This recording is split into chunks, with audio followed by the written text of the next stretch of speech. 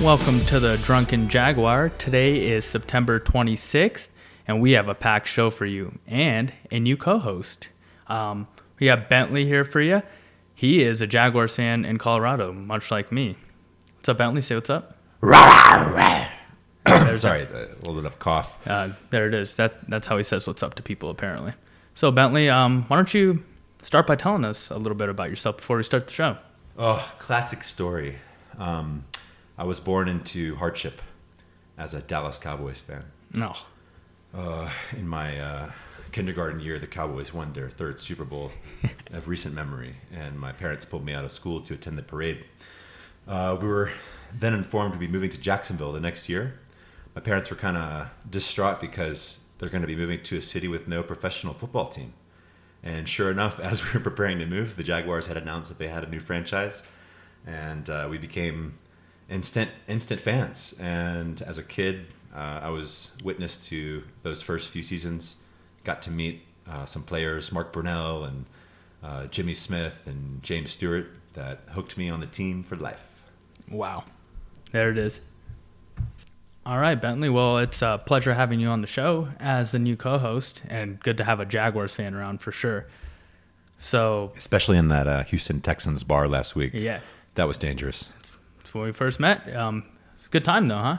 Oh, great time. The Bud Light Castle Guard motto sponsor guy showed up in a limo and with a full band playing, what was the instrument? Some French horn, medieval. Dude, I did not know what the hell was going on. I was like, what? And then just started handing out beers. All kinds of shit was happening. Yeah, and their fake British accents passing out beers, which made the game a little bit more bearable to watch until that beautiful last minute drive. Until the comeback.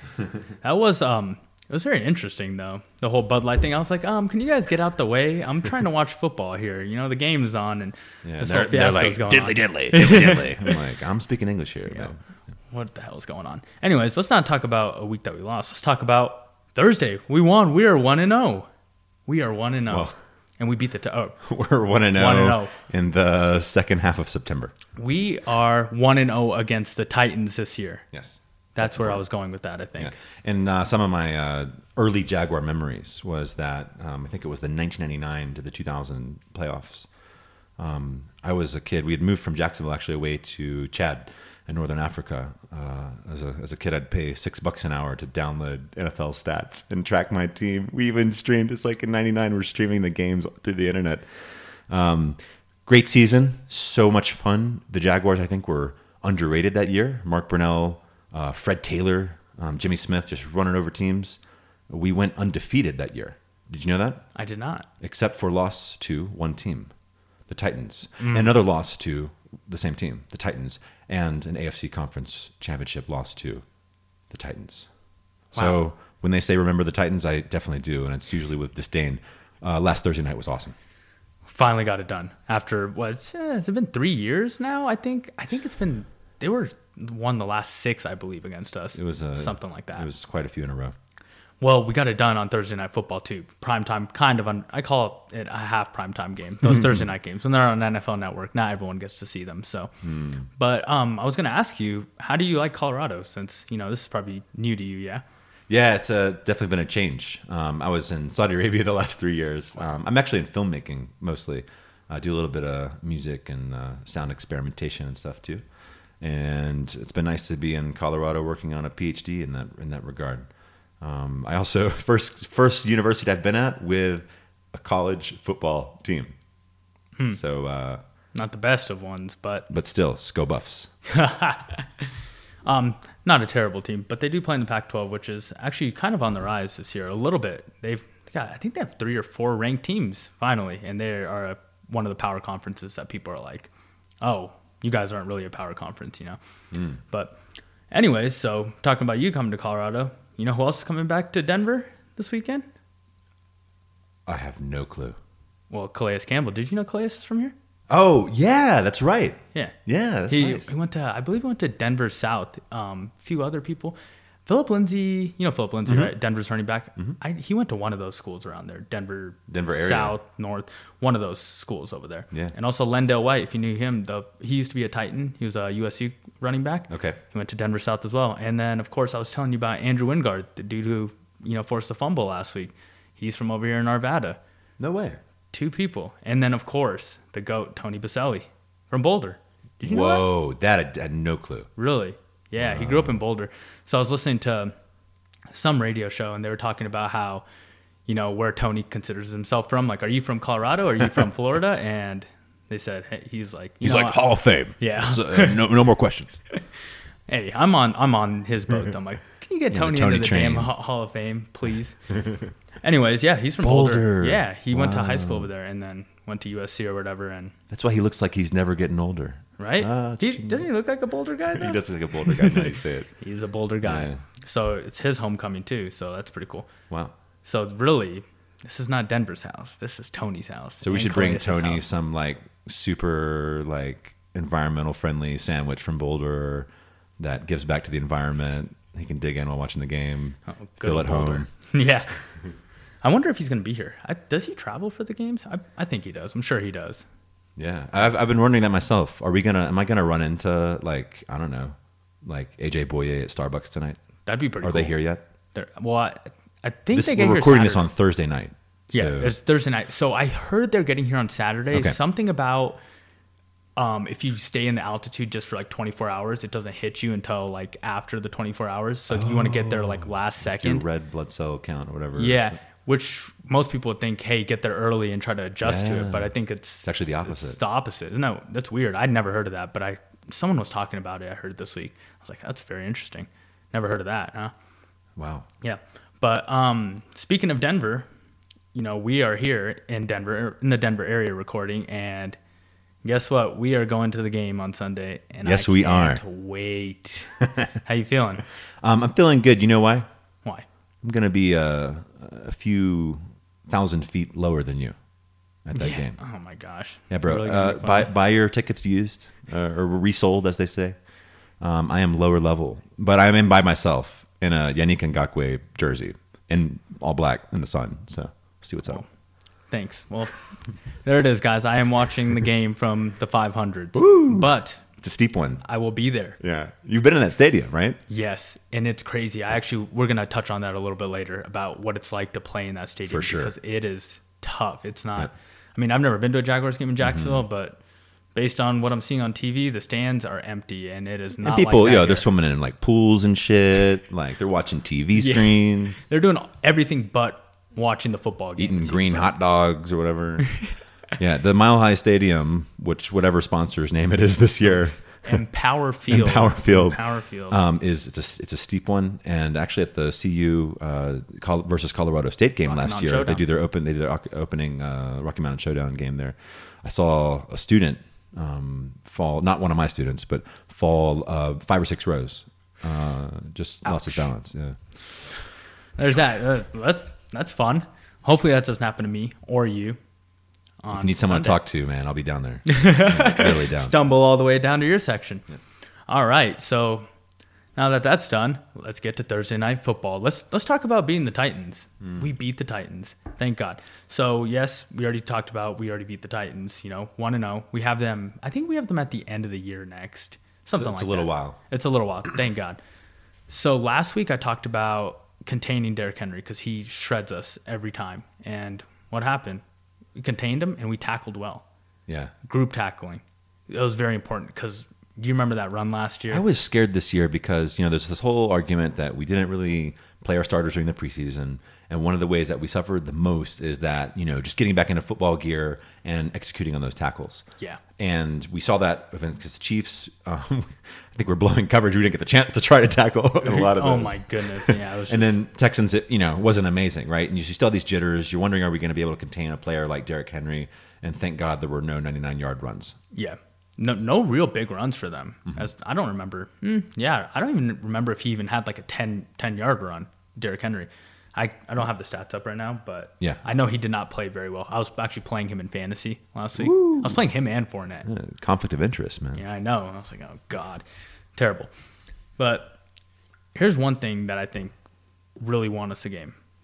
They always talk about in football, you have to win the battle up front. Offensive line, defensive line. And we completely dominated. How many sacks do we have? 15, 16? Oh, yeah, 9. We had 9 sacks. Yeah, enough to qualify as Sacksonville.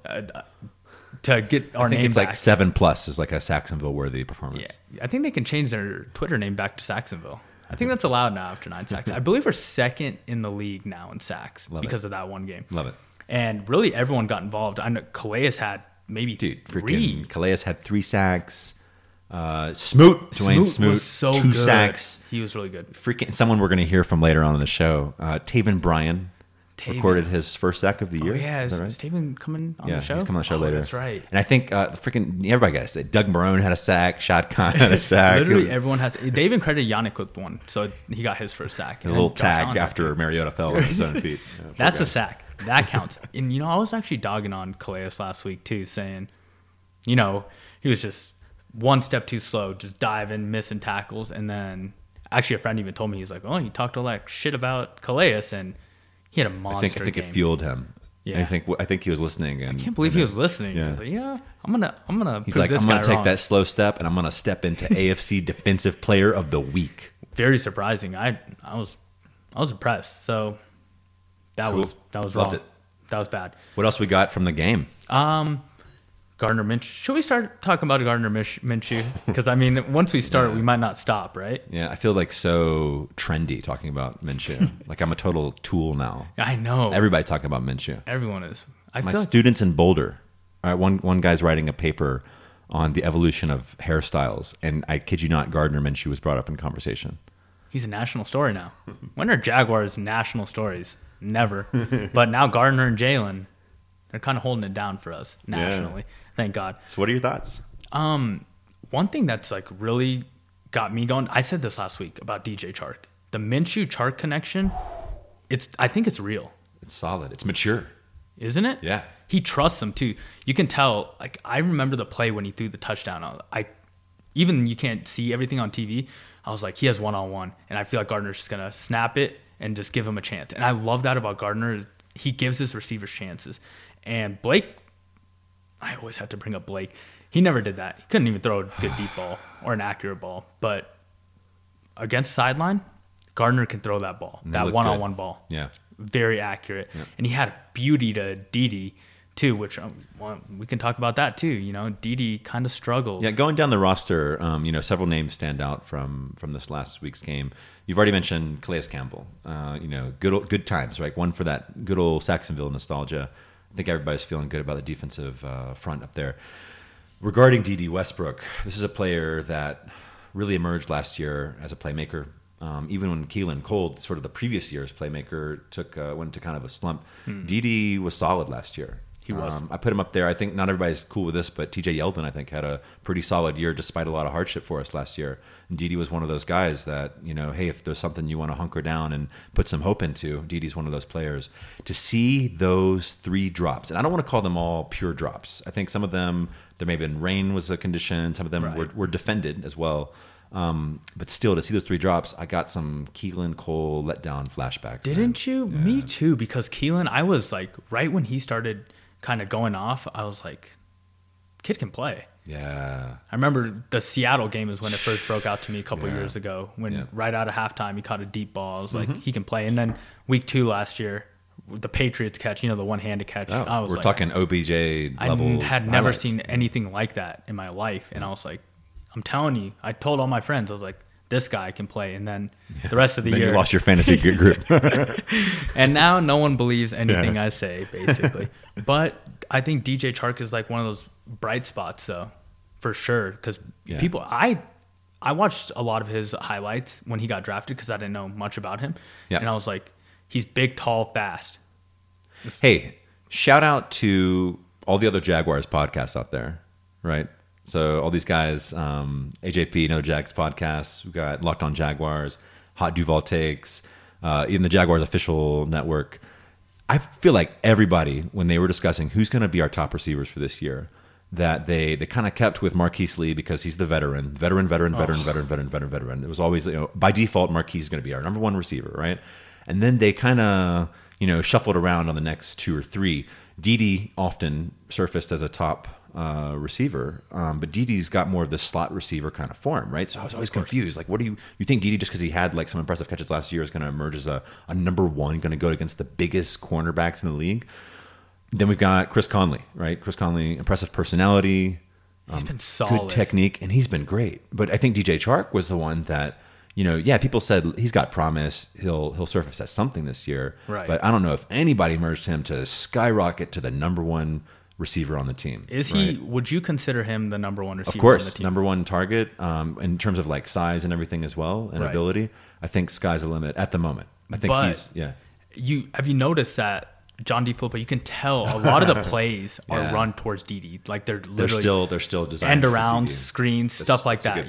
They try to set Dede up for success. Well, Dede didn't set himself up for success this last week. So the ball that Gardner threw to him in the end zone. And the national narrative about Gardner after this last game, and they got all hyped up, and I think Thursday Night Football was kind of lucky. Fortunately, the Jaguars won because it was a really entertaining post-game show with Gardner and his dad and cousins and everybody whipping out their mustaches and everything. But yeah, to go back to the receiving, Gardner actually deserved 3 or 4 touchdowns. He did. And when people said, he came in and had this like lightning game with 2 touchdowns early on in the game, I'm like, man, this guy actually deserved to have even a stronger narrative. I think Dede owed him a 3rd touchdown. I think they even got close later on in the game. This like 4th down occasion. The 4th, it was like an out kind of corner out to Dede, but it wasn't executed correctly. Yeah. But that's a perfect segue into what I was going to talk about next. Was how about the play calling? It's changed so much from Nathaniel Hackett to John DeFilippo. Like we're aggressive play calling. Yeah. How do you feel about that? Because I mean, a lot of people commenting last year said that when Nathaniel Hackett was fired, and Bortles was still kind of on that bubble of starting and being benched for Cody and coming back and everything, that we fired the wrong guy. No. Like Nathaniel Hackett had actually done an impressive job with the tools that he had. And, of course, everyone says the 2017 season, look what we accomplished. But how do you feel the difference has been so far? It's kind of night and day to me. I get the whole Nathaniel Hackett thing, and obviously the coordinator and Blake Bortles, it's not one or the other's fault. It was both of them, right? Yeah. I mean, you can't blame him either one of them. But John DeFilippo, you knew coming in he was going to be an aggressive play caller because he was under Doug Peterson, and we know Doug Peterson is the most aggressive play caller in the league. Yep. For sure. 4th downs, going for it. Points, we won them. That's why that 4th down that we went for, I didn't like it, but I liked it at the same time. I was like, okay, we're playing football now. I was reminded immediately of the 2-point conversion attempt with the Texans. I felt better about that one. We were watching that together. Right. I think both of us, man, we had some nerves going. We were easily the most energetic and probably violently liable people in the bar at that time, running around high-fiving those Jaguars fans through the doorway and everything. But, I don't feel bad about that 2-point conversion. I think, Gardner explained it really well, that they had the momentum going with them, and we just inches away, right? Inches away is still pretty close. These 4th down attempts, though, how did you feel about those? Do you think that kind of aggressive style was productive, or would you like to see a change? I like it. Maybe I like it just because I'm so used to such passive play calling. So maybe I do like aggressive play calling, right? Yeah. You have, because before it was just 1st down, 2nd down, you run. 3rd down, obvious pass. Desperate pass. A desperate pass, exactly. And now we were coming out on 1st down and throwing the ball. And I think that's so important. Pete Prisco talks about this all the time. Yeah. Throw the ball on 1st down because you confuse the defense for one. And you just need the aggressive play calling. If it's predictable, it's not going to work. For sure. So that's definitely one thing I've liked. And I've also liked Todd Walsh's game plan last week. Ooh, because I've heard a lot of criticism on Walsh recently. Have you? Yeah, of course. After the Chiefs game, Texans game was good, but I like the blitzing. We did a lot of blitzing on Thursday night, which I liked. We were bringing extra rushers because obviously we're saying, Mariota, throw the ball. Mm-hmm. We have one-on-one on the outside. Our corners are better than your receivers. But that won't be the case every week, of course, because their quarterback, not good, in my opinion. Mariota, not good. Their receivers, very average, maybe even below average. So I did like all the blitzing, and I like to see that again. That's great. Back to offense, though. We have to talk about Fournette before we hop off this game. Oh, man. I mean, I was watching that game, seeing all these positives, and then every time I was reminded of that literal negative. Right. That Fournette had rushed for like -8 yards by the fourth quarter. I don't know. I don't know what to say. What's your take on it? So Jaguars people, Jaguars media and stuff, everyone's talking about the O-line. Yeah. In the run game. Kind of a shift of blame, right? Like intentionally saying offensive line. Right. So is it the O-line? And then you watch back and you're like, okay, I get where the O-line was kind of bad here. Yeah. But, it's like I said about the other topic we were talking about. It's both people, it's both parties, Negative rushing can hint at, offensive line really not functioning in that rushing attempt, right? Because they're supposed to be pushing forward, getting the defensive line out of the way, creating holes according to the layout of the play. And for it to be tackled with negative yardage means something really went wrong. That theoretically is outside of Leonard Fournette's responsibility. Right, exactly. Mm-hmm. But it's just weird to blame it on the O-line because in pass protection, Gardner didn't get sacked. Yeah, that was an important point made on some other media. I think Hot Duval Takes was talking about that as well. They talk about that, really? Yeah, I mean, pass protection looked amazing. It looks good. When you're asked to just push forward and create your gaps, something fell apart. It's a different story. Yeah, I had this moment. I saw Fournette after rush attempt number 18 or whatever that went negative or almost no yards. The guy was emotional. I mean, I'm imagining like a "Hello, darkness, my old friend." He's kind of looking out into the glare of the lights and everything, and this guy was almost tearing up. And not ironically was that 69-yard burst of speed that he had afterwards. What do you think about that run, and how does that correct some of the narrative about Fournette? How are you feeling about that one? That run reminded me of MJD a little bit. Definitely, just kind of bouncing off people. And early then, Fred, boom. early Maurice. Yeah, that was a great run, and I mean it did make the stats look a lot better. So that's definitely good. One thing that everyone's talking about is playing another running back. But instead of talking about playing two running backs, I want to talk about, like last year, Yeldon and Corey Grant, in the last couple of years, they were big. Yeah, they were right? huge. Yeah, and they're specialists, right? Right. Yeldon, I think, had really good versatility, good receiver on the edge. And then, great pass catcher. Grant was just like Olympic speedster that could just surprise you with these breakaway plays. Yeah, just a change of speed kind of running back. Smaller running back. But, I think he's not playing for a team right now, Corey Grant. I don't know. I don't know. He's playing on my Madden team, but other than that, I'm not sure. Yeldon is in Buffalo right now, but he's like the third guy there. Yeah, it's so weird how running backs are stacked like that. Our situation with Leonard Fournette, and then of course I think the elephant in the room is Q, Mr. Raquel Armstead, right, who did great in the preseason. Reminds me of the situation in Dallas right now, where you have Ezekiel Elliott, who held out for the entire preseason, comes last minute. I was going to be dramatic and say came last minute on his flight from Cabo, but I think he came back from Cabo a week or two before that, and then rejoined the team last minute. Tony Pollard throughout the preseason looked fantastic, so good. Probably better than Armstead, right? Yeah. And so now you've got a situation there where you kind of have to, play up to your big salaried, proven guy in Ezekiel Elliott. But at what point do you give Pollard more reps? And it reminds me of our situation here with Fournette and Armstead. I think I would vote more Armstead reps just by default. I mean, I want to see him getting a chance throughout the game. You have to try, right? You got to try, especially like a game like last game. Come on. Yeah, when you're struggling. This is the critique of Wash of our. Actually, it is a critique of Wash on the defensive side. Of our various coordinators throughout the year, sometimes is that, hey, you got some tools, you gotta be using them. And sometimes I think as Jaguars fans, you might get a little disheartened that we're trying the same thing over and over again. And that situation running on Thursday night really reminded me of that. That was actually probably the only negative thing I can actually think of that happened on Thursday. Like you're watching Fournette just carry it over and over, and you're it sucked. Oh, it sucked. Yeah. Yeah, it was bad. How do you? I don't know. How are you feeling about Leonard though himself? I mean, I'm sure he's not feeling as confident, and I wouldn't be. Yeah. But I mean, this is a guy who's probably been great his whole life. So it's a little hiccup, but I mean, so still we don't know, right? How he's going to really bounce back. No, we have to see. I think the Denver game will be a big indication. True. And I do not think their run defense is very good. I remember, I know last year wasn't good. Yeah, I think that's one of the points of Denver, and we'll talk about this later when we get into the game looking ahead. But hey, there's a lot of parity in the NFL. Even teams that have a bad X or a bad Y, right? They can still show you up. Of course. So, any given Sunday. Yeah. Always. All right. Let's move off Thursday Night Football. We won. We need to talk about a game that we're hopefully going to win. But we'll also get to that later. Let's do half empty, half full. Oh, Second half week. empty, half full. Yeah, that wasn't actually music we inserted. That was just his voice. Pretty good, huh? It's an original. One positive we got to take in is Minshew's progress, right? Yeah. I mean, every week he's surprising us, yeah? Yeah, and you know what? He seems to be built to handle this pressure. You know, I was hearing some stuff today that he's, you know, been advised to and doing a good job at staying off his own personal media.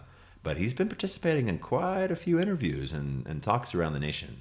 So, you know, can't deny it. He's a popular guy. And that'll take us to half empty, kind of a negative. Ooh, yeah. Is the Gardner hype too much for you? Because to me, it kind of is too much. I don't want it to become too much of a thing. Like, people hate using distractions, but it's not a distraction, but let's slow our roll. It's been 2.5 games. Yeah. It's a long season. Oh, yeah. To be a good quarterback in the NFL, you had to put seasons together, games, for sure, seasons together. People don't just say you're great after 3 games, 4 games, or even one season. Yeah. People will be like, oh, one season, do it again.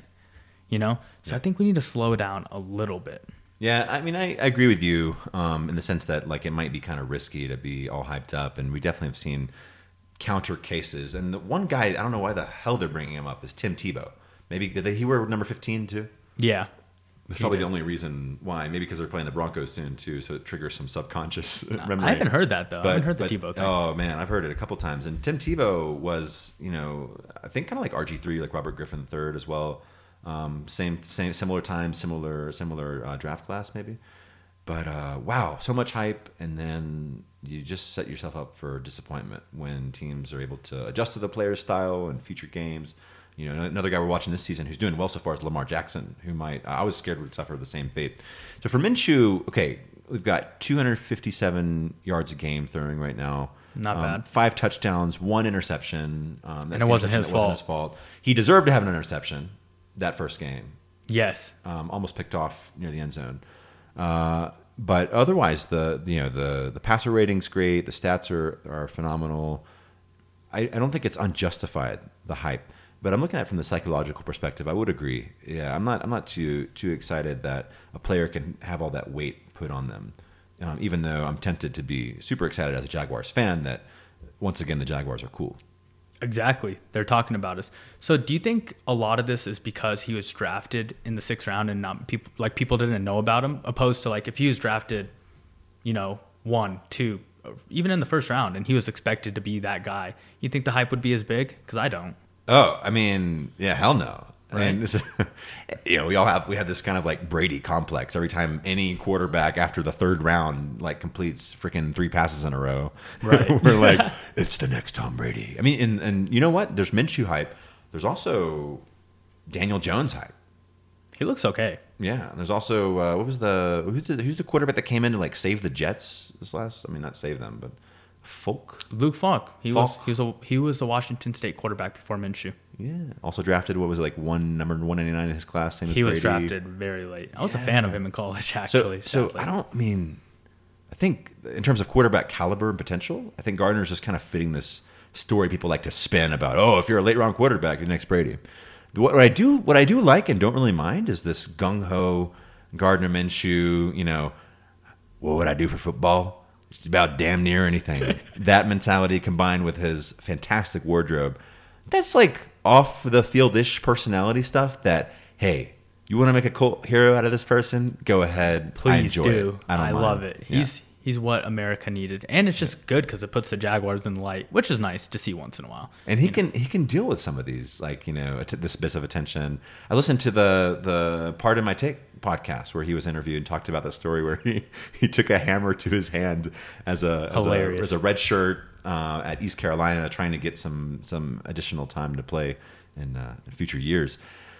He said if he had hit his left hand, he think he could feasibly play through it, so they wouldn't make him a medical redshirt. So he intentionally, downed the whiskey and took a hammer to his right hand and wasn't able to successfully break it. And one of the hosts of the podcast said, "Oh well, that's proof that you do have an arm strength issue. And he like took it in stride. It was a great interview. If you are listening, go listen to the part of my take. It was last week, I believe they did it. And they did it. They recorded before the Titans game. They predicted a win. They predicted a win. Yeah. And guess what? We got the win. All right, let's shift to a negative. Let's talk about Foles, the whole Foles Minshew thing. I know I don't even want to talk about like when Foles comes back, but like, how do you feel? Oh man.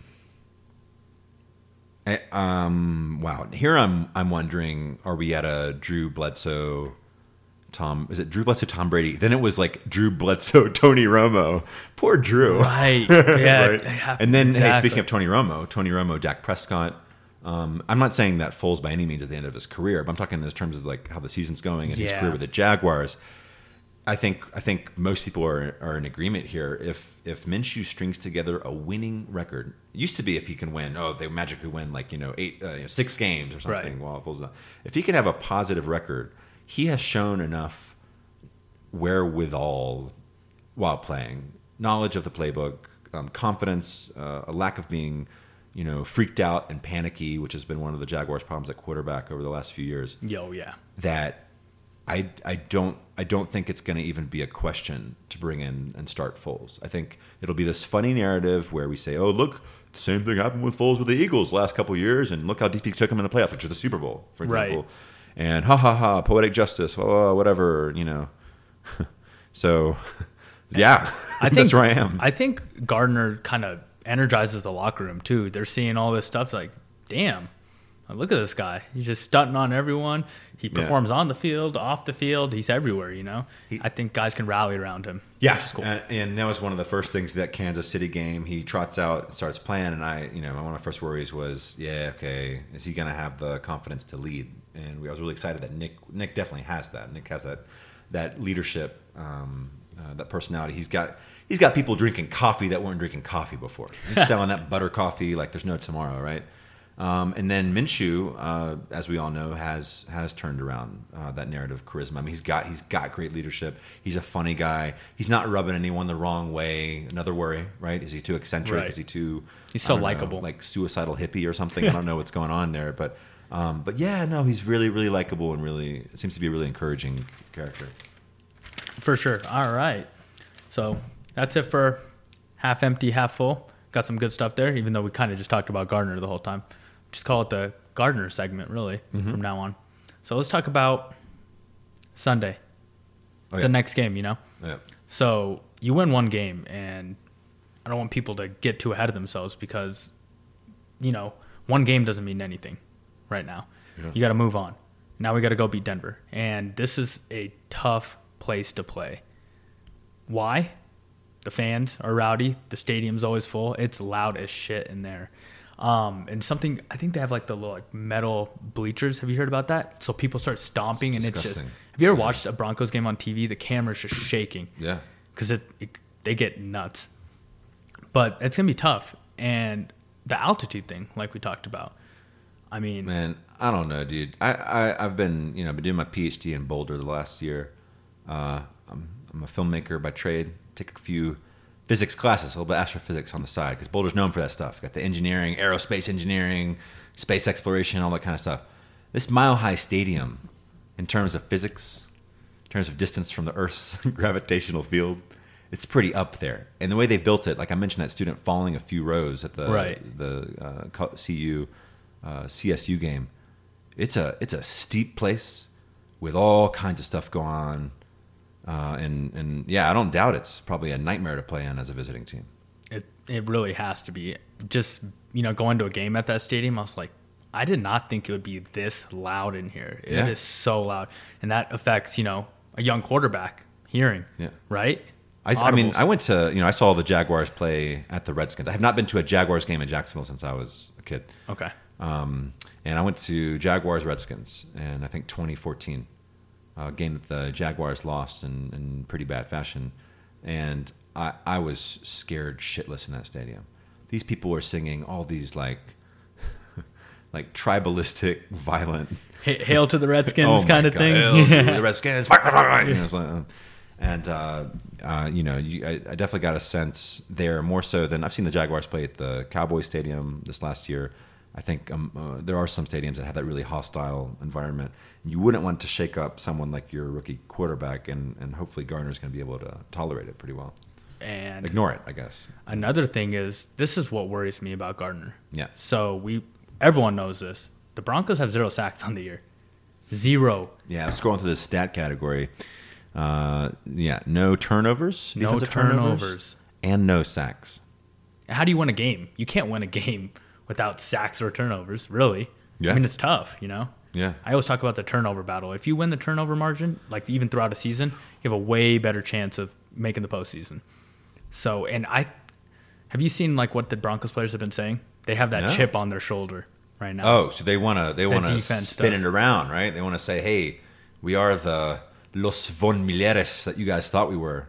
And Vaughn is a monster. Dude, insane. The dude won a Super Bowl by himself is what I say. Dude's insane. So you got to believe that him and Chubb was saying, don't, if you're hating on us now, don't come back later, is basically what he said, you know? He's like, we're going to be back. So you got to be a little worried, yeah? I think so. Yeah. I don't know how you'd classify this one. It's not a trap game because we're not like looking forward to like the Panthers or anything. No. But it's definitely like, I think the coaching staff with the players this week have to be enforcing this idea that like, hey, ignore the stats. This is an NFL caliber team. They've had Pro Bowl caliber talent on the defensive end of the football in the last several years. You go into this game expecting anything easy, you'll lose. You really will. And they've been playing teams close. They haven't been getting blown out. It's been little mistakes, 1 or 2 plays, flip around. Like the Bears game, they should have won that game. Did you catch that? Because they had the similar 2-point conversion thing. Yeah. And then they let Allen Robinson, A-Rob, catch one over the middle, and then they kicked the field goal and won. They should have won that game, So, like, they could have beat the Packers, too, They played well. So, it'll definitely be interesting. For sure. Looking forward to that. I wanted to talk about Denver radio. Since we're here, locally, yeah. I've been listening to all the Denver radio. Yeah. Yeah, really FM connection. I hear everything now that Denver's been saying. Advantage, right? Of living here. Play the Jaguars, now I hear all the news. I know. But they're very high on Gardner, too. Remember those Dos Equis commercials? They're high on everything, man. Literally. It's a Colorado reference right there. Dos Equis, let's hear it. Dos Equis. Do you know those Dos Equis commercials? The most interesting man in the world. They made like a little spin off of that with Gardner. Do you remember what they did? It was like, I don't remember exactly how they go, but if you listen to the radio, like turn it on, they've been playing it over and over and over. Like he's the most interesting man in the world, and it's about Gardner Minshew. He wins the heart of a nation in just a jockstrap. Isn't that funny? Yeah. So they do mention the jockstrap thing in it, and then they mention the mustache and stuff. And so they've been talking a lot about Gardner. They actually had Mike Leach on too today. On fantastic! The local show. Yeah. So that was pretty cool. So they're even buying into the Gardner hype. It seems like, what the hell's going on? All the Chuck Norris jokes. There's also the comparison to Uncle Rico and Napoleon did you see the picture today? Yeah, it was hilarious. The actor showed up. Was this Bob Grease or something, or what's his name? Right. He did show up. So they're definitely in Jacksonville because that picture was taken today. Yeah. Okay. That was a hilarious picture, by the way. Amazing. I loved it. Yeah. I loved it. John Grease. John Grease. There it is. All right. So let's shift to this. Some keys to the game. What do you think? Well, I mean, we just talked about the defense on the Broncos side. I'm curious about the offense right now. I want to hear kind of your thoughts on how we should address Flacco at quarterback. You said also the idea that a special draftee, Drew Lock, might come in at some point. Do you think this is a reality? But Drew Lock can't. He's on. So Drew Lock is on IR. I had no idea. Right. So here I am in Denver. Right. One of the other podcasts was talking about that. Like, we wouldn't be surprised to see Drew Lock. I was like, he's not playing. Oh, he's on IR, and their backup is Brandon Allen. Oh God, the guy we drafted from Arkansas a few years ago. Yeah. Not very good. Okay, so Drew Lock isn't even eligible. He's not. So no way Flacco plays the whole game, no matter what. Wow. I mean, unless he obviously gets injured, right? Unless he gets hurt, then it'll be Brandon Allen. Brandon Allen comes in. But so Drew Lock wouldn't be eligible then. Similar to Nick, he probably can't come in until like mid-season. Yeah. Do you know what his injury is? I think it's a hand.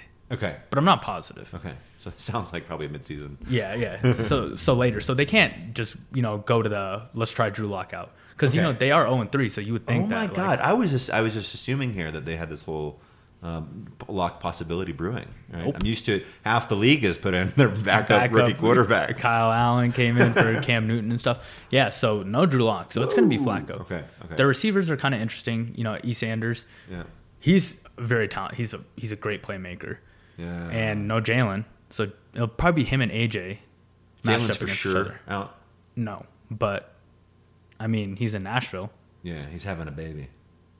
We don't know what the hell is going on with Jalen, so I doubt he will be there. I love Gary Streisky's Snapchat version of ESPN Sports Center. Like they lose the cover image was a photoshopped image of Jalen pregnant, and I applaud them for their fighting the gender norms. But it was pretty funny when they said Jalen calls in sick on Monday with flu-like symptoms, has back pain on Tuesday, and on Wednesday is traveling to Tennessee for the birth of his second child. Must be pregnant. Jalen's pregnant. He had the morning sickness, all the signs, dude. I know. Oh, man. Know. Congrats Okay, to so Jalen. so then that means, Boye gets moved up to CB1. Right. Trey Herndon's 2. 2, and then DJ Hayden will still play Hayden nickel. still plays the nickel. Okay. Right. So they're definitely going to stick with that. And they have Cortland Sutton on the other side, who's pretty good wide receiver. You ever know much about him? Yeah. He's pretty good. So we'll see. They were just talking about it on the Denver radio. They're expecting big days from Cortland Sutton and E. Sanders, which it could give us some problems, but their O-line, you've heard the whole Garrett Bowles thing, right? Mm-hmm. The dude holds every fucking play, literally every play.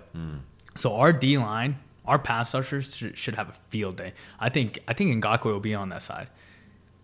And it's going to be a long day for Garrett Bowles. It sounds like with the Flacco as really the only quarterback possibility now. Yeah, it's only that Flacco. we got to blitz heavy.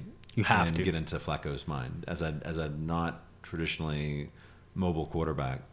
This is definitely something that we agree. Get. Yeah. I definitely agree, and I think again we had to win up front, especially against them weak O line, and they on defense the Broncos. They have great pass rushers, so our offensive line definitely has to hold.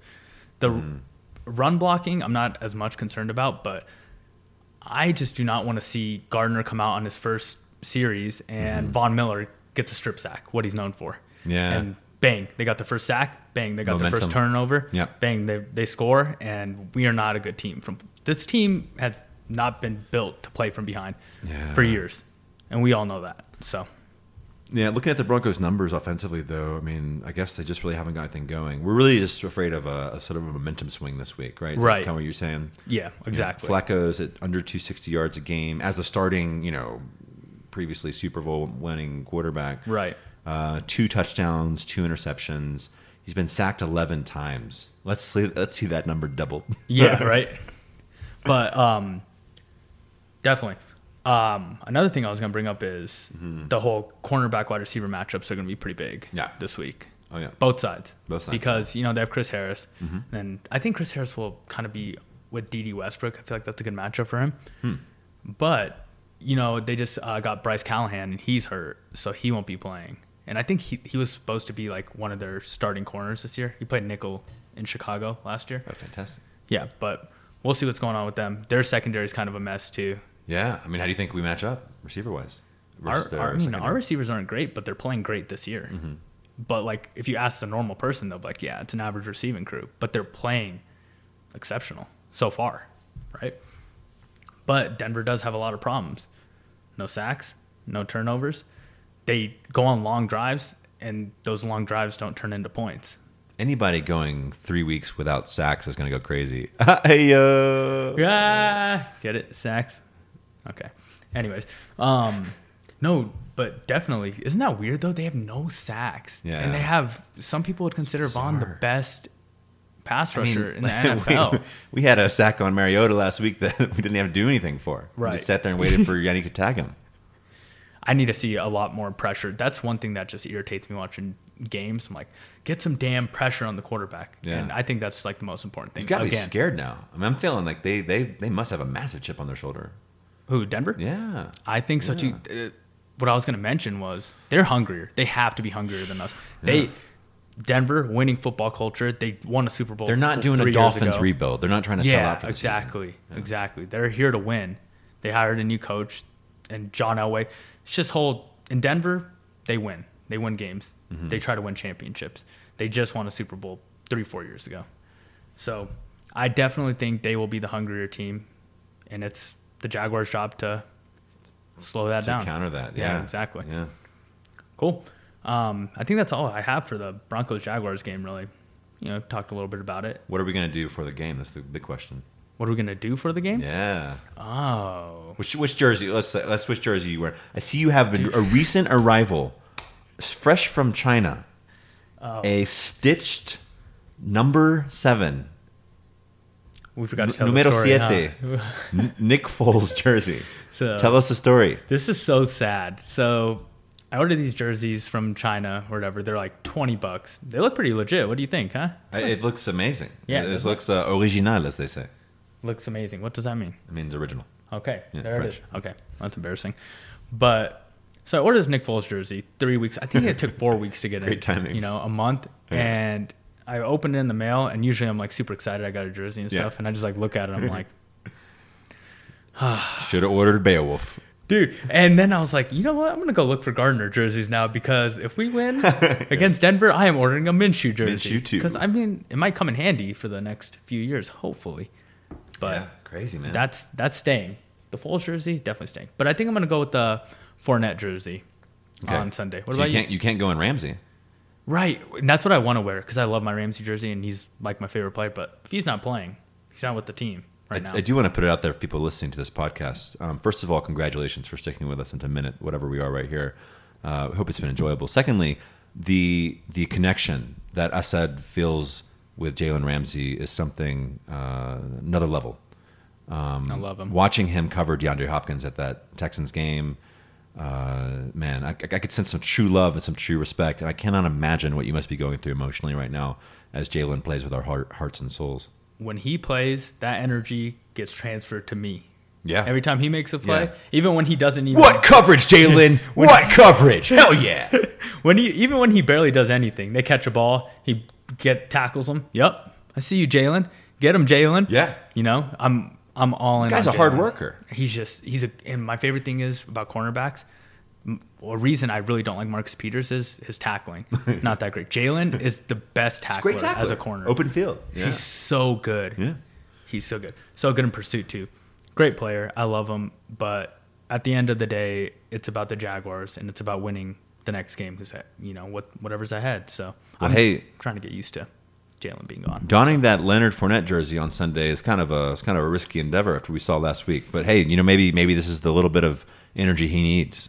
So, what do you suggest I wear? So I got the Foles jersey. That wouldn't make much sense. That would not make any sense. Ramsey. They're like, Foles, who's that? Ramsey. Ramsey does not make any sense at all, and probably would render you a victim of bullying. Okay, I got 2 more. Allen Robinson. That one didn't turn out too well. Wrong number 15, bro. And then, right. I was thinking about, I was like, okay, I'll wear the Duct Robinson and hit the duct tape with right Minshew, call it a day. Or Blake. Oh, my God. Do you see how I am forced to wear the Leonard Fournette jersey? So I literally buying the wrong jerseys, man. Maybe I shouldn't buy a Minshew jersey. Turnover. Yeah. Wow. Okay, well, in that case, I think you got to go with Leonard. I think you're giving him some great vibes. I commend you. I have to. At some point, when he, his Hello Darkness moment last Thursday, he might have one this Sunday. And when he does, he's going to look up to that Rocky Mountain peak that you're sitting on and be inspired by the 27 on your chest. Yeah, I think he's going to need some binoculars to see all the way up there. But I will be wearing his jersey. Maybe we'll see some more Lenny jerseys out there. Hopefully. I should have got a Yannick jersey. What was I thinking? I love Yannick too. Oh, man. What was I thinking? It's good. Yeah, I'm not buying jerseys anymore, actually. So, sorry, Gardner. I don't want to ruin it. I don't want to ruin Gardner by buying his jersey. All right. What's next up? Oh, a new segment. Oh, yeah. Cold Takes. It's the Cold Takes. Still, we don't know if that's going to be the name that we go with. But for now, we're going to Cold Takes. It's Cold Takes. All right. So this is like stuff that I've heard this week. Like, it's mostly going to be football stuff that I was just like, huh? What? Are you serious? Number 1. What you got? I heard twice. One from a good friend and one from this guy who has crazy Broncos takes. Okay, it means it's probably true. Let's trade Von Miller for Jalen Ramsey. Oh, God. First of Sounds all, like a hot take. that's right? It's a hot take, but it was so cold to me because it makes literally zero sense. How so? You're going to give us some fodder here. Okay. Well, we can all guess. What does Von Miller play? He's a pass rusher, right? Yeah. Okay. A little edge. What have we been drafting and based our whole team around, basically? Good point. Yeah. Great pass rushers. We literally just drafted Josh Allen. Which he's gotten some Von Miller comparisons. Yeah. Right, exactly. Well, we don't even talk about like the inside guys, even Taven and Marcel Darius and stuff and Smoot. Yeah. But you have Josh Allen, you just drafted him. You know? Yeah, that's a good point. Calais, he'll play on the outside. And Yannick, who you plan to pay. So Definitely. Josh Allen and Yannick are the guys that they're going to go with. And that would just be dumb. And there's really no reason to have Miller come in as like a more traditional outside linebacker. There's no point. It would make zero sense for him to come over. And especially that straight up wouldn't work anyways. Because Jalen... How would he plug in? I just want to ask you theoretically. I mean, would he come in place of like Leon Jacobs or someone? Or how would he line up? No. I don't think so. You think it would just be rotation He'd be, Josh Allen? So, exactly. So, either, Josh Allen or Yannick, someone's splitting time, basically. That sounds like it would literally make no sense. It would be a waste. Yeah. And Von's older than Jalen. Von is probably one of the best I got you on the rushers. career upside thing, which is one of the things that people were saying that, what was it? Initially, Jaguars were asking for 2 first-round picks for Jalen. And then we have, I think it was reported by someone on ESPN that the idea is that, okay, maybe they could realistically get a first-round pick and a second-round pick from a team, as well as a player with some upside, some career upside. So probably a younger player who's got some potential. But tight ends. And we're looking for mostly. things like tight ends that Baltimore Ravens offer, apparently. Right. Which we don't know if it's true or not. Which you don't know, yeah. So I see what you're saying. Yeah, cold take. I got you. I got a hoodie right here. I'm gonna put my hoodie on. I don't know. Do you think that makes sense, or am I just crazy? I don't think it makes any sense, but nah. That's pretty dumb. So let me tell you the dumbest thing I've heard. Oh, is this an even colder than cold take? This is, what's cooler than being cool? I would call this ice cold. What is a cold take compared to a hot take? I guess this is a hot take then. Are these hot takes or cold No, takes? it's like hot takes that burned out a long time ago. Okay, so I don't know what this is, but someone told me Lamar is better than Pat Mahomes. Lamar Jackson is better than Pat Mahomes. Okay, again, it does feel kind of like a hot take because you got some evidence to prove it right now. But what's your statement? How do you feel? We might have to switch this to hot takes, the whole segment. Okay, regardless. Yeah. Well, how does that make sense? Lamar last year, not very good. This year, it's been 3 games. He played 2 really crappy teams. Then he played the Chiefs. He played well against the Chiefs, but I did see him miss a lot of balls too. But people always turn back to the flashy plays. Like, oh, look at the flashy plays, that he makes and his playmaking ability, which I understand. But to say he is better than Pat Mahomes, who's only done it for a year, but this guy, basically last year was his first year, correct? Yeah. Basically. He had 5,000 yards and 50 touchdowns. There are probably 95% of quarterbacks go their whole career without that in a season. Yeah, and in that sense, he's a game changer. I mean, the whole definition of quarterback and what you expect for your offense in terms of passing frequency and overall yardage per game, he's one of the flag bearers for that change. He's the future of the NFL, too, as Brady and Roethlisberger and Breeze and Eli and all these guys, we kind of move off them. It's Pat Mahomes. I was playing pickup basketball last night. Every time someone did kind of a no-look pass, they'd say, oh, are you working on your Mahomes over there? Pat Mahomes, right? He's like the generational revolutionary player, right? Yeah. Kind of like how Steph Curry was for basketball. For sure. In my opinion. Yeah, I can definitely see resemblances physically and sports. Light-skinned crew, too, huh? Yeah, so, I don't know. I just thought that was just really I don't know. I just did not like that because Lamar hasn't proven enough to me yet. Like last year, they were babying him the whole year and babied him through the playoffs. But he's good this year, and he's definitely improved. So I'm not taking anything away from Lamar, but to compare him to Pat Mahomes right now, don't like it. Lamar has a lot more questions about the future of his game. I saw a report even the last couple of days that he, says, I'm sick of running, or I don't want to run anymore, or whatever. And a lot of his success last year coming in for an injured Flacco, right? Did he have like a concussion or something? I can't remember what it was. Right, and then he came in once, and they're like, okay, we'll keep him. That Lamar, he stuck through it, but he, again, just, reminded me of all these young mobile quarterbacks, probably going back for several years here, that might have that flashy rookie season, but once teams adjust to them, they don't really have much of a future. Exactly. So I'm afraid of that with Lamar for sure. I mean, that's where I would probably rest. I do remember I went with my dad. We had this amazing time last year. It felt like a freaking state fair, man. There were like turkey legs and corn dogs, and coffee shops are setting up little espresso tents and everything outside of the AT&T Cowboy Stadium in Dallas, where what was happening? The NFL draft. The NFL draft, right? When we got in that giant space and saw the Jaguars draft someone I had not heard of at the time, I should have, a man by the name of Taven Bryan, who we will hear from in a second. Taven's sitting over here yeah, waiting. We do have a second. We have some words from Taven. But I remember at the very end of that first round, the eruption from Ravens fans drafting Lamar Jackson. And it was one of those moments where you felt, whoa, did we just witness a really talented player slip late into the draft for some random ass variable reason, right? Like, I don't know what they would be judging or profiling or whatever with Lamar. Maybe not as much of a pocket passer. I don't know what it is. Right. I don't know how his accuracy. His accuracy. It was a bunch of just all passing things, And those fans were elated when that name was mentioned at the end of the round. So, time will tell. I was definitely hurt too because I'm not the biggest Lamar Jackson fan, but I will definitely admit that he is improved and he might be the guy there. Last year I was like, ugh, I don't know what the hell they're doing. They're just running.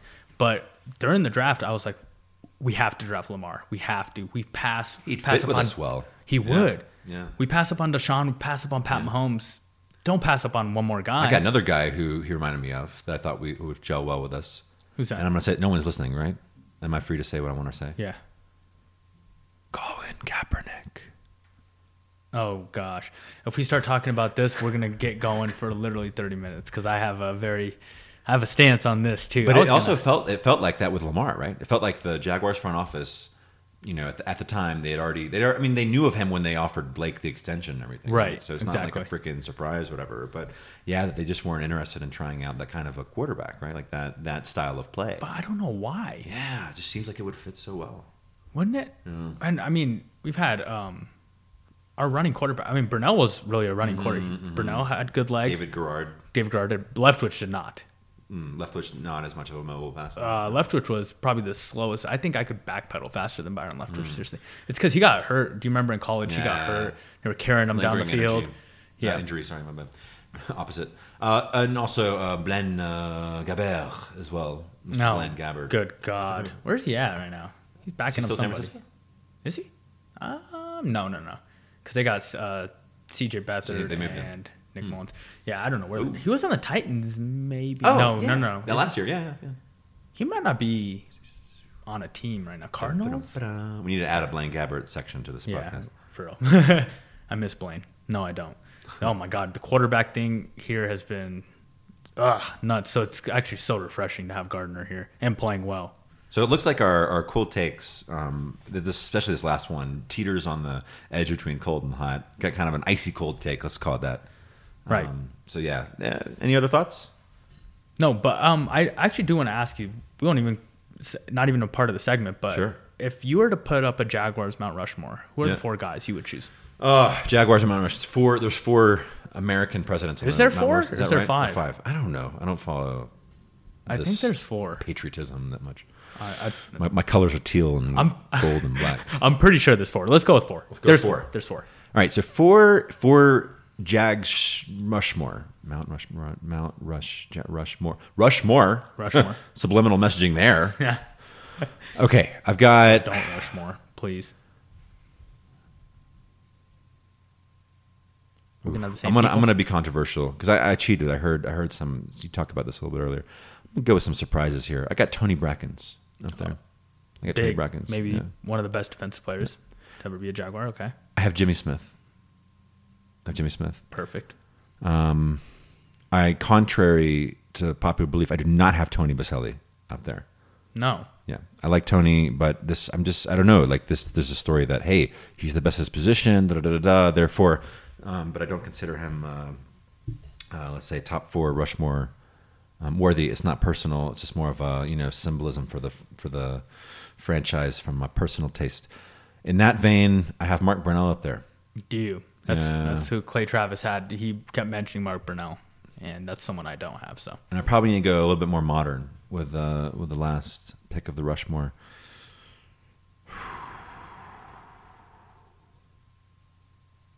Thinking MJD? No, we need to go defensive side of the ball. I think as if this is not like a top 25 Jaguars of all time list, or right. I think Calais has already earned a spot, man. Do you and really I don't know think why so? I went with 2 defensive linemen there, but I think Calais is I think the way that he embodies the team and the way that he carries himself and encourages people and backs up with this game. If he can produce like this for even just another couple years, he's going to be in that lifetime Jaguars, pride of the Jaguars conversation. I think he will too, even though like he didn't spend much time here. Yeah, but the time he spent has been like solid. It's been crazy solid, and he's in his upper years too. So for that age, producing like that, he's been really good. But obviously, I am that age, by the way. Yeah, so almost. I'm almost Calais age. How old is Calais? Is he like 33 or something? I don't know. I actually don't know. I just know he's later in his career. But regardless, that doesn't matter. So, so I got to throw the question back at you. Who's in your Jaguars Rushmore? To me, it'd be easy and probably what most people would say, though. Okay. Baselli, Fred Taylor, MJD, Jimmy Smith. You went entirely offense, my friend. We've had defensive dominant. Donovan Darius. I actually used to Kevin Hardy. Like Rasheed Mathis. But no. Why? How do you justify this? Well, think about this. Are any of those guys going to be Hall of Famers ever? The ones that we just impromptu mentioned. These defensive guys.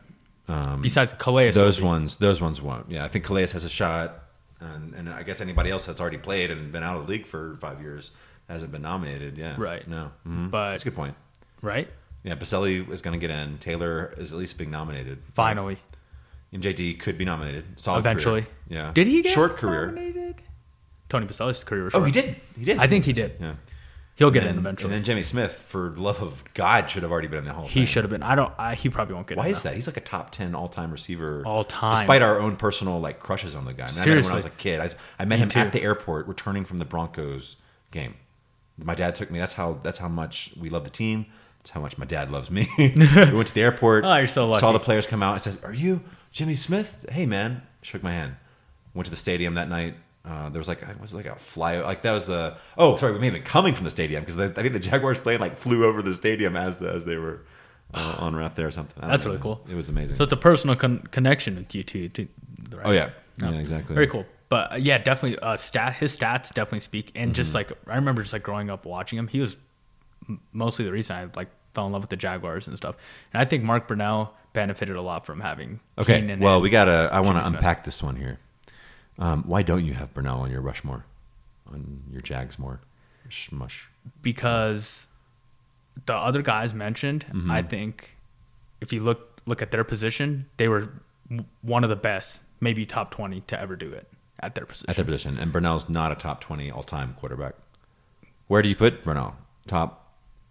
I would have to really dig deep and do some research. Top 150? Maybe 100. 100? Maybe 100. Maybe 100. Maybe 100.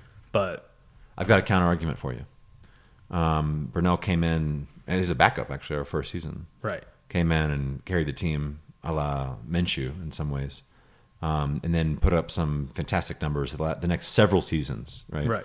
In the same way that he benefited from Jimmy Smith's presence. Well, Jimmy Smith and Keenan McCardell, Lightning and Thunder and Lightning, also benefited from Brunell's passing ability. That's true. Watching some of these old games, you can go get some of them on YouTube, right? You can watch that. And this week we should probably pregame with the 1997 or whatever Jaguars 30-27 victory over the Broncos. He was an extremely mobile quarterback that was escaping some situations of some imminent danger to give his team a chance. Really risking everything. Smart mind as well. If I want to counter my argument about Tony Baselli, Tony has been involved with the team. He's a prominent voice, obviously. So in every sense, he does deserve credit. He is the Jaguar, the pride of the Jaguars. Yeah, he's the main face, I would say. But I think Mark, he stayed involved as well. He runs a podcast. He's got some TV. Is he on ESPN still? I remember he was working for ESPN recently. But I think the guy was I think he a left-handed quarterback as well. Another thing, so teams would have to prepare especially for him every week. That was a story you heard every week, getting ready for the left-handed quarterback. I think he left an impact, and I think he helped shape the franchise in some pretty strong ways that some of the other characters we're talking about here. We got Tony Baselli is a big one here. I don't think that at that position that Tony would have had the chance to shape the franchise in the way that Mark did. Right. So I do, as terms of like a Rushmore, like your founding members. I think that Mark would be a leading candidate for me. That's a great point too. Yeah. I mean, and he was a quarterback, and what's the most important position? Quarterback. So okay, I feel you there. You got me there. Maybe I'll do some research. Reconsider, and maybe in 10 years it's going to be next week's cold take. I know, right? I think Leon Searcy should be the only Jaguar on the Rushmore. He works for the Jaguars too. Yeah, huh? he's pretty baller too. Yeah, he's pretty cool. I think I follow him on Twitter now. So all right, that's it for that. A little bit of Jaguars history there, real quick. All right, let's finish off with some random stuff, kind of around the league, kind of things. Yeah. So I was kind of talking to you about this earlier. Yeah. But I was gonna say, looking around the league, there's 1, 2, 3, 4, 5, 6, 7 3-0 teams. Jesus. Right. Jaguars aren't one of them. I think I read. I missed this fact earlier. I think DJ Chark is one of the. I know this is so random. DJ Chark is one of the only receivers this year that has a touchdown in each game so far.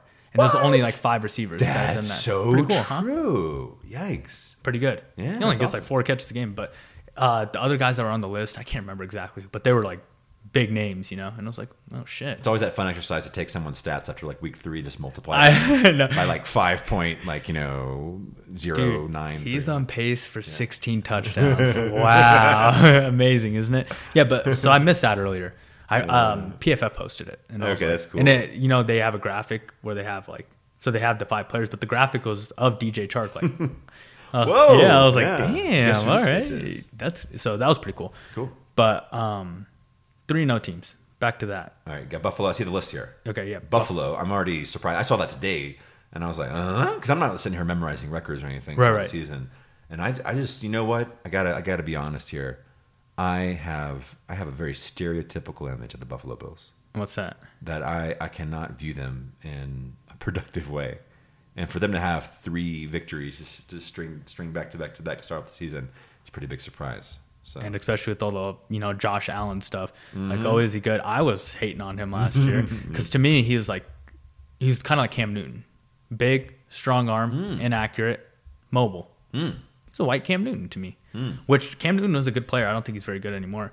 I think Josh Allen does have a chance to be a pretty good player now, and their defense is good. They're different from us, though. Like, we have the talent and like the personnel, like we have the players, the names, but they just, as a unit, their defense is a unit. They're so good. Have you ever watched them play? They so much energy, and they run to the ball. Yeah. They tackle. Sounds they very make all the right plays. 2017 Jaguars. Right. Egos hadn't really taken anything over. They forced turnovers, and they were just like the Bills were just like this 2 years ago when they played us in the playoffs. Yeah. That's what brought them to the playoffs. It wasn't Tyrod Taylor. It was that defense, a swarming defense. Yeah, which they kept us down to 10 points. Right. They held Blake Bortles to like 91 yards rushing. Oh, that playoff game, I was so nervous for it, and it was kind of boring for everyone else, but for me, I was like, we're in the playoffs. I don't care. Let's just win the fucking game. If you want a Madden hack, make Blake Bortles your starting running back. Oh God. B Mobile. I used to call him B Mobile. Best running quarterback of all time. I've almost broken 1,000 yards with him each season. Really? In my simulation game, whatever. All right, next team on the list, same division as the Bills. We have, surprise, surprise. Oh, New England. New England Patriots. And guess who plays this weekend? New England Buffalo. So I keep saying, one of my really good friends is a Buffalo fan, and we kind of agreed on this. I was like, New England could humble them very quickly. Yeah. Yeah. And they're on pace to do that. I mean, they've played something like perfect football this season. They are dangerous. But this will give us a good look at what Buffalo really is. Because, they're not going to win the division, right? I mean, I doubt it against New England. But we'll see what happens. So my real question is, out of these 3-0 teams, Yeah. you see them, Green Bay, Detroit. Well, Detroit's not 3-0, but they're 2-1. Rams, San Francisco. Which team is most likely to miss the playoffs? It's really between Buffalo, Detroit, and San Francisco, to me. And in my opinion, it is... Did we read the whole list? Did you mention the other teams? New England, KC, Dallas, Green Bay, Detroit, Rams, Niners. Well, the easy call here will be the Niners and the Bills because they haven't proven themselves as regular threats in the last few years. And the Lions have? And the Lions, I feel like with Matt Stafford, who, by the way, in the middle of living in Chad, I came back to Texas and lived in a house that my family didn't even own in Highland Park, a very wealthy, affluent neighborhood zoned for its famous Highland Park High School, where Matt Stafford was a freshman at the time I was a sophomore. Oh, very cool. That's pretty cool. Yeah. And he once asked me, he was saying, "Hey, Bentley, I've been seeing you have a really tight spin on your spirals. What do you recommend?" I'm just kidding. The first part was true. You had me all invested in the story. I was like, whoa, that big arm Matt Stafford asking you? But for me, something like a legacy of at least going to the playoffs multiple times in someone's career, not having a ton of change up on the team. Of course, Megatron retired a little early, but Stafford's still there. I feel like they are 2-0-1. They are not 3-0, so that does make a difference. Okay. They have the tie. They're undefeated. But they're undefeated. So I guess these are the undefeated teams. Not but I think what will happen is we'll probably be proved wrong. I mean, they have the Packers on the list as well. They've had major troubles in the last couple years. And they're playing right now. We don't even know what's going on. Drama. So. Yeah, we could cheat right now, turn on our Thursday Night Football and see if they've already lost. So easy answer. It's either Buffalo, Detroit, or San Francisco. We know that. That's what it looks like. I think Dallas. I'm buying into Dallas for sure. I'm buying into Dallas. Not just because of family ties or anything. Dak's playing lights out, and they have surrounded themselves with some significant talent. I agree. So yeah, maybe it comes down to those three. I'm gonna go with Detroit. I think they're most likely to miss. Yeah. Buffalo. I think the knock on Buffalo is not even their play. I think it's more of they play with New England, so their only way in is wild card, in my opinion. Yeah. Detroit, I don't think they can win their division either, but San Francisco can, So that's that. We'll see what happens. We'll have to see. This would be a nice point to revisit. And we will revisit this. Yeah, for sure. What about 0-3 teams? 0-3. What's the list? I don't think any of these 0-3 teams can make the playoffs, but I have to ask. Les Dolphins de Miami, the Miami Dolphins. We've got the New York Jets. We have a surprise, Pittsburgh Steelers Girlfriends. And we have Cincinnati Bengals and the Arizona Cardinals. They're not 0-3 either. They're 0-2-1 because they have the tie against the Lions. Okay. Right. So who might make the playoffs from the Miami Dolphins, New York Jets, Pittsburgh Steelers, Cincinnati Bengals, and the Arizona Cardinals? I didn't really think this one through because I don't think any of those teams can make the playoffs. It's a great question, though. I mean, I think it would be. I think statistically it's against them, but hey, it was done last year. We might be able to identify a team or two here. Houston did it last year. They went 0-3. Shoot, and they got in. So why not talk about it, right? But these teams are not like Houston. If Big Ben was quarterback for Pittsburgh still, maybe. I mean, Pittsburgh fits into my whole winning culture narrative that I think that even with a backup, they might be able to And to me, they have the best chance still out of those teams because Arizona's young. Cincy's a mess, and they're going to go into rebuild soon. Tank for Tua maybe. Miami, we don't even need to talk about Miami because they're struggling. But Jets, I think I can see Kyler Murray doing something with the Cardinals. Right? I can't. It's kind of like so talented. It's kind of like I don't know. It reminds me a little bit of Baker Mayfield. Baker Mayfield actually came on pretty hot last year. Yeah. But I can see a rookie quarterback making a big difference there. Right, and he's been getting a little bit better every week is the narrative so far. So he's not bad. He's just really short. Yeah. And when I got to watch the Lions game, the Arizona and Lions game, and that's when they got shut down the whole game in the fourth quarter. They strung a couple drives together, and it was good. I was like, he's crazy accurate, and he can sling the football, but it's more than just that. So we'll see out of those teams. Who knows? What else do we got? Oh, before we leave off, something happened before we started the show. I don't know if you saw it. Oh God! There was a Twitter argument between two players. Oh, can you just take a wild guess on one player that was involved? Are they? He's not on a team right now. Are they in the NFL? Well, are they in the NFL? Yes. Okay. Are we talking about just Jaguars? No, this is the whole NFL, and this guy has been on 2 teams this year. Oh, it's my cousin Antonio Brown. Oh yeah, I forgot you guys related. Bentley Brown, Antonio Brown. Brown. Yeah. That's right. Yeah, I don't have hair on the top of my head though, so you might not be able to make the connection. So did you see that?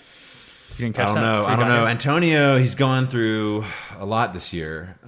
Actually, I definitely liken his situation to Jalen's, even though Jalen's is not nearly as dramatic or hazardous to the feet. But you know what? To be honest, like really stands out to me with these guys' narratives. What's that? I mean, they're going through some psychologically tough stuff. I agree. When I heard Jalen's stuff with like, it's probably Coughlin that he got talked down to in that meeting. It reminded me of some really dehumanizing moments in my own life, like talking to my own boss at the university I was teaching at, or whatever, who just like, you just feel you're not appreciated. You feel like they don't even know what to appreciate. And so then, of course you walk out, call your agent, say, hey, I'm taking off here. So Antonio, I mean, he's a pretty open book as well. So did you see what happened? He got in a Twitter argument with one of my favorite players, Eric Weddle. Okay. You know Eric Weddle, yeah? They started going back and forth. So it started with AB tweeted this morning or something saying the league needs me or something like that. He's been all over the place. He was saying, no more football for me. And this is BS. He's literally all over the place. And he's, in some ways, I mean, I might need to change my dissertation now, right? I'm going to, instead of the revolution in Sudan, I'm going to look at the revolution in mental health and power hierarchies in the NFL through Antonio Brown. It's a real thing now. And Antonio Brown's kind of opened our eyes up to it. But he's going crazy now. So he got in a huge argument with Eric Weddle. It started with that. The league needs me. And what did Eric say? Eric Weddle said something about, no, we don't, basically. You know, like, nah. Pardon my ignorance. Who's Eric with right now? Eric Weddle is with the Rams right now. Okay. He left the Ravens. He's with the Rams now. Okay. And so they went back and forth, and Antonio Brown's like, oh, you don't even know. And they're personally tagging everybody. They're going back and forth, right? They were going back and forth at each other. Yeah. They were just like, Antonio Brown pulled up some pictures. It's like, it was of him stiff arming Eric Weddle. So Antonio Brown, because Pittsburgh and the Ravens play twice a year or whatever. And Antonio Brown was like, "Oh, you don't even know me. Well, don't call me AB." Oh my goodness. Yeah, it got kind of like it wasn't a joke. Yeah. And then Eric Weddle's like, "Well, I have a game to prepare for. Like I'm on a team. Man. You're not even on a team." Like, and then Eric Weddle hit something like, "Have fun in class. Have fun at CMU," because he enrolled in classes. Antonio Brown did. So they were going at each other, and it was just interesting that so much shaming. Look at all this. But then Eric Weddle kind of was like, he wasn't doing personal attacks. Eric Weddle was very calm. He's a true veteran. AB was. He's a true vet, Eric Weddle. Gotcha. And AB was just like, it was obnoxious. Yeah. It blew up on Twitter today. I was like watching. I was like, wow. So that was nuts. That story's gonna be crazy to follow too. It's like the Jalen story, but more relevant. I don't know if it's more relevant because Jalen actually plays. He's on the team. AB's got all kinds of stuff going on. Do you think AB can come back to the NFL? I mean, the problem with the Patriots is, the Patriots are the most quote unquote professional. I mean, the word professional is a really political word. Right. Use it to cover up a lot of shit usually, right? I mean, Bill Belichick and Tom Brady deflecting question after question about AB. It's the quote unquote professional thing to do. Don't focus on that off the field stuff. Focus on the team. Focus on the preparation. They're always about the team. But I mean, I think they stated officially that it was basically, or I don't know if it was a report or what, but that AB on the active roster in very reportable text messages to people, apparently threatening and getting involved in even more harassment accusations and everything. That this was just. And when one person comes out, could you do that? It starts encourage rolling. other people to come out and suddenly, and then I do believe very much myself in giving people a clean slate in terms of just don't judge, right? If you don't know, don't judge. Exactly. Stay out of it. But when you have multiple accusations and you start to behave in a way that seems very defensive and maybe kind of in denial or something, you're showing signs. People they're left with no choice but to judge and to accuse and that kind of thing. He's putting a target on his own back too, as weeks one. Do you think he's coming back to the NFL? Today. No, I don't. I really don't. And I think he's a great player, but I don't think teams, similar to the Kaepernick situation, which we won't talk about, I think that organizations, they just don't want to deal with that. They don't want to deal with the associated stuff. If the Patriots can't deal with it, no one is. I think Kaepernick's a lot more valiant cause than Antonio Brown's. 100%. Antonio Brown stuff's bullshit. Actually, right before we came in here to record, I just read that Tom Brady wasn't happy about Antonio Brown. leaving. Ooh. How about that? I mean, that was going to be an explosive pairing. The immediate comparison is just like when they brought Randy Moss on. Exactly. Randy Moss had a lot of off-the-field issues, but hey, they brought him in. And talent's talent. Winning cures all. You know how it goes. So maybe it did rub Tom the wrong way, and he wasn't on board with that. But sure, at the end of the day, it's not his choice. What can you do? Yeah. So, all right. Are we ready to close here? Good stuff. Should I? I almost forgot. Taven, come on over, man. All right. So I do need to preface this. Taven Bryan is not actually here. He's not. But we do have the great fortune of discovering a page from Taven's diary. Cue weekly segment.